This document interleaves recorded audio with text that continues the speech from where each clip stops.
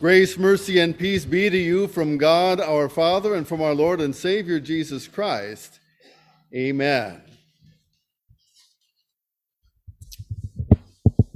The Lord God said, "It is not good that man should be alone. I will make him a helper fit for him."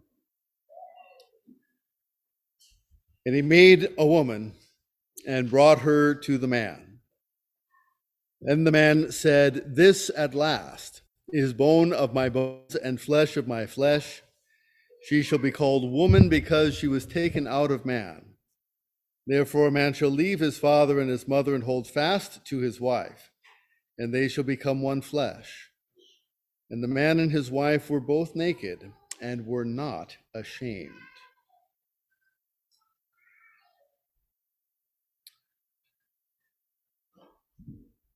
Something was not right. There was a dis-ease. There was an unfinishedness about creation. After all was said and done, it wasn't said and it wasn't done. God looked out over creation, seeing all that he had made and all that he had called good, and yet it wasn't quite right yet. One last piece to fit into. Perhaps you know a little bit about the controversies of the time of Martin Luther. How does one receive the forgiveness of sins? How does a sinner stand before a holy God? Those really aren't the questions people are asking today. How does a sinner stand before a holy God? I've been to the cafe any number of times in town. I've never had anybody ask me that question. I'd love for them to ask me that question. I've got all kinds of ready answers for that question. How does a sinner stand before a holy God? Because of Jesus.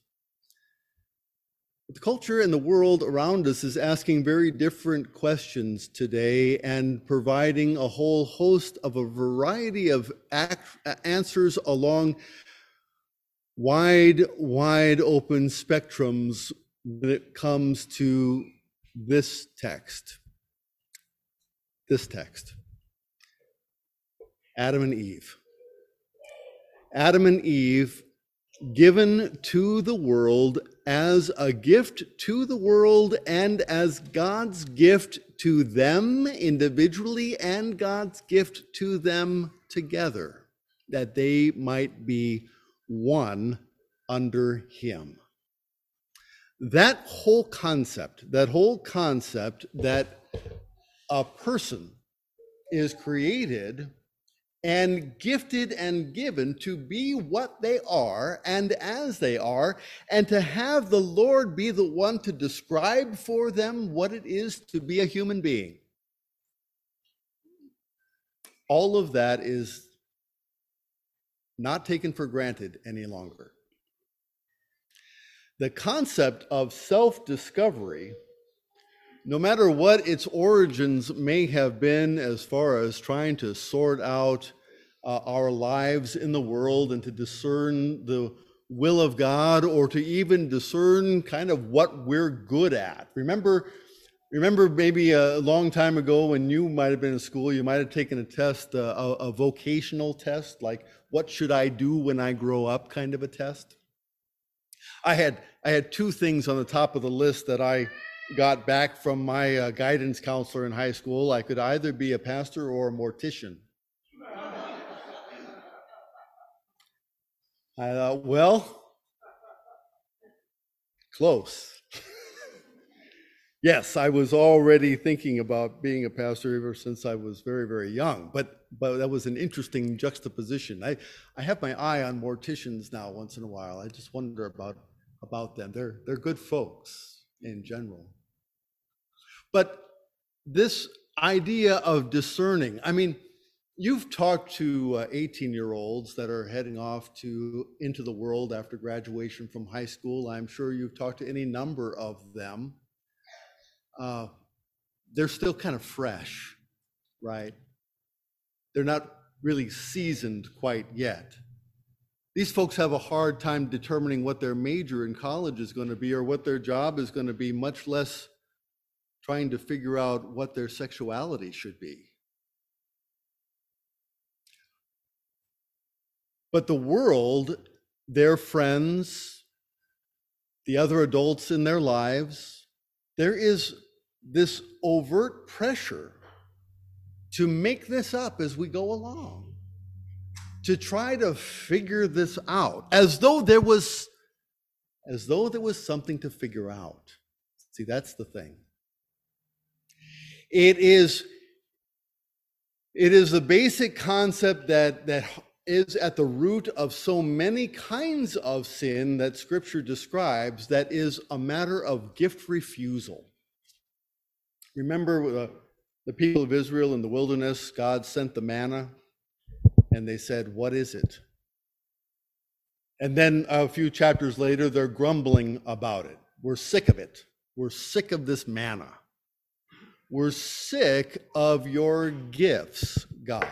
We're sick of the way you have determined to be generous to us. We want it to be different. We want a different way. We want you to be different. We want you to be in our image and not the other way around. In fact, wouldn't it be great if we were God and you just weren't? You see, this kernel of dissatisfaction, this kernel of rejection of the gift of God is played out in lots of different realities.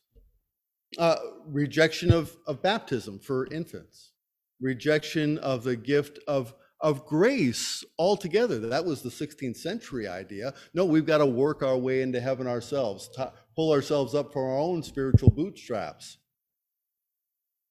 But to be given a gift, well, that's somehow dehumanizing. When from God's perspective, that is essentially what it is to be human, right? To be receiving the gifts of your creating, loving, providing Father in heaven, the very gifts that sustain and keep you in his care and under his protection, under his guidance, under his blessing. Whoever doesn't receive the kingdom of God like a child, as a receiver, as a helpless one, no matter how old they are, recognizing that it is God who gives this gift of the kingdom of God into our lives by his grace and by his word, that he acts, that it's his creative word that not only creates but recreates and provides this new life. It is a generous God who gives these wonderful gifts that flow through his creation and provide for all of this abundance. And it's not as though he does this in a way that demands no questions asked, but it is a gift recognized, where there isn't this multiplicity and kaleidoscope of answers. God has given this giftedness to us so that we know exactly who we are, because he is our gracious Father. But now we take the gift of God, our own very being, our own selfhood, our physical bodies, our mental capacities that think about our bodies in different ways, our own temptations,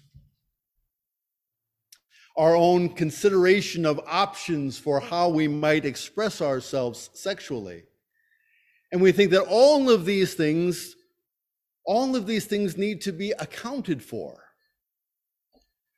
We think that all of these things need to be accounted for as part of God's good creation rather than part of the brokenness that our sin has caused. You see, rather than recognizing that the fractured expressions of sexuality and gender that may be embedded in my mind are a part of my own fallenness. I want God to redefine good and evil according to whatever I happen to feel at the moment. And then the question has to become, is there anything off limits then? If everything is acceptable, then there is no word of the Lord that provides any guidance, and no law that gives direction, and nothing that can determine what is right or wrong. Well, this is the fruit of determining good and evil on our own. Because when we're doing it, everything I do is good, and everything anybody else does is evil. Very easy that way. But to receive God's definitions and to receive God's gift of me and all that is me, and then to have the humility to be taught by the Lord what that actually means, that I am a human being under his rulership, that I am a male under his rulership, and that I am given to certain directive things that ought to be circumscribed by his direction, wisdom, love, guidance, and vows, so that there is a safe place where the word of the Lord and where the gifts of his love and truth can be passed on to the next generation that comes. That these things are all embedded in the goodness of what God gave when he gave the world humanity. And that there is no smudging intended by the Lord, and that all of the current smudging of all of the various lines that are created is a product of the fall. And it needs to be recognized as that, so that we can be honest about our calls to the truth. Now, that's not to say that any number of folks experience any number of different kinds of temptation. But it is to say that none of us should define ourselves by what we are tempted by, but instead define ourselves by what God has called us to be, his dear children under his rulership, living our lives together as male and female under his rulership and under his lordship. To let the Creator, who knows how he has established things, run the show. And to recognize that he has not left us without tools of spiritual warfare in the face of those temptations, but that he has provided his Son, Jesus Christ, for the forgiveness of sins, and that he has provided also all the gifts of his Holy Spirit so that we might combat those temptations as they come along. Our minds, souls, and even our bodies are broken by sin. And there are cracks in our armor. And so one of the reasons that we come together around the body of Christ to be the body of Christ is so that God's work can fill in all of those cracks once again, that we can rearm ourselves, that we can with a clear eye come to the Lord and say, I am a poor, miserable sinner. I know it every single day. I know it every time I close my eyes and my mind is filled with all kinds of things that I wish were absolutely not there. And yet they persist and they demonstrate to me the extent of my own brokenness. Save me, Lord, from this, in that I don't ever want any of those things to ever be exerted outside even of my mind, as horrible as even that is, for all the pain that anything outside of my mind might ever cause to people around me.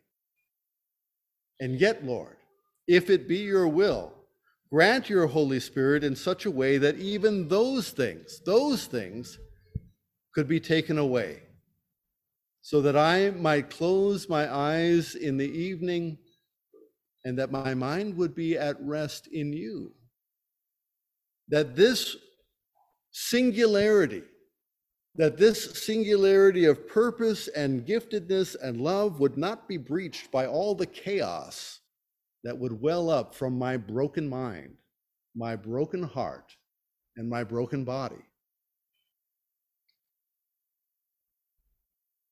To live as a child of God in anticipation of what God is going to give us on his great and glorious day, and with the full knowledge of what he provided for us in the past before the fall, and to recognize that our Lord Jesus, that perfect one and only Son of God, given to us at Christmas, is his down payment, along with the full expression and gifts of his Holy Spirit to call us into relationship with that child.